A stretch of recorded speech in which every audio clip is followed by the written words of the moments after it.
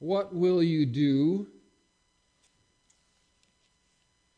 with the time you have left?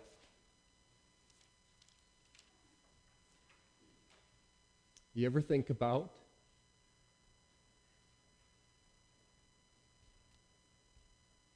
what you're supposed to be doing? I know as we get to certain stages in our life or certain conditions in our life, maybe we think about our own mortality. I have been in this place, and as I know many of you have as well, where you think about the end of life. Maybe you've already been in that place where you've had to deal with loss of life, of a loved one. Maybe you remember those that have gone on before you. Maybe you contemplate how much time you have left. There's been a lot of that, at least surrounding me, and again, I know surrounding many of you as well. Even last night, we were talking about the end of life things, and it just keeps bringing me back to this place of what do you do between now and then? And now could be here and then way off in the distance, or then could come soon.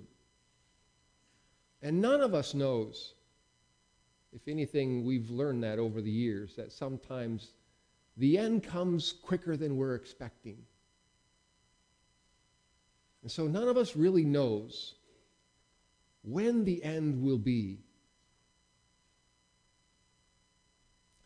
For those that are believers in Jesus Christ, we know what the end brings, though.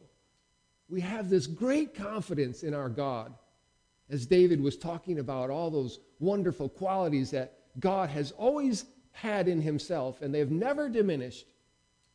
He is the one who protects us. He is our shield. He is our reward. He is our salvation, and we know these things. And so the finishing of our journey is secure. And for that we give God all the praise. But it's the journey part, the time between now and then, that we're accountable for yet. And how you and I will respond to the time we have left.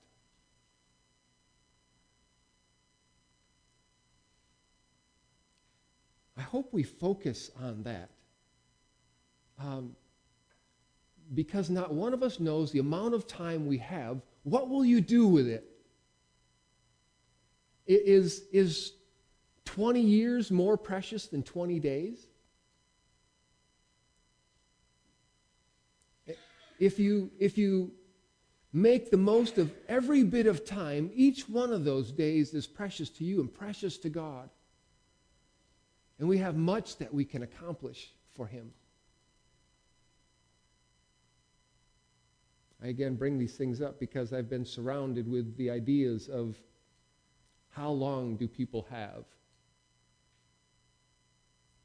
I'm called to be in that position of coming alongside people in their journey, wondering how long it is, but then encouraging people. And here's what's wonderful too, is to be encouraged by people who are on the journey and have their eyes fixed well.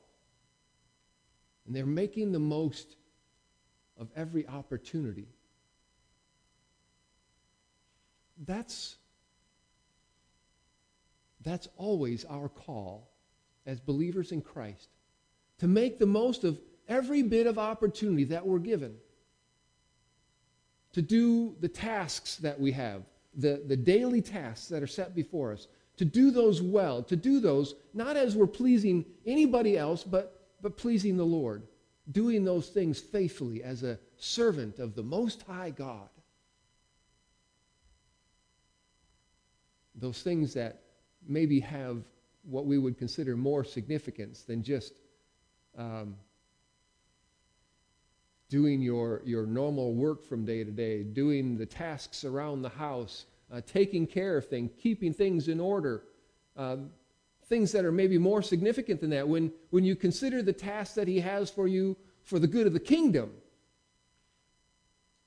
are we making the most of that time? Are we putting everything into that? Are we giving proper attention to what he calls us to while we have life and breath. That's our challenge. Every day when we wake up and we recognize the gift of life for one more day, because tomorrow isn't promised yet. We have today, and to make the most of that, and we will set our focus forward for as long as God gives us life and breath to do his will. And what a wonderful, peaceful place that is, to be squarely in the will of our Father, no matter what. Doesn't matter what's happening in the world out there someplace, or within your own body, within your mind, within your spirit. It doesn't matter what's going on. Are you focused on what you're called to do? And will you do those things faithfully? We have that wonderful charge to live each life knowing that we are going to advance God's kingdom by the way we live our lives, by the words we speak, by the people we encounter, and the testimonies that we give. It's our call today. It will be our call tomorrow if God grants us another day. And so I want to encourage us again to consider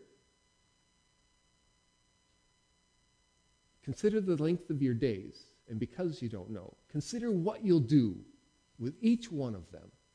Each one is precious to you and precious to God when we give it over to him day by day.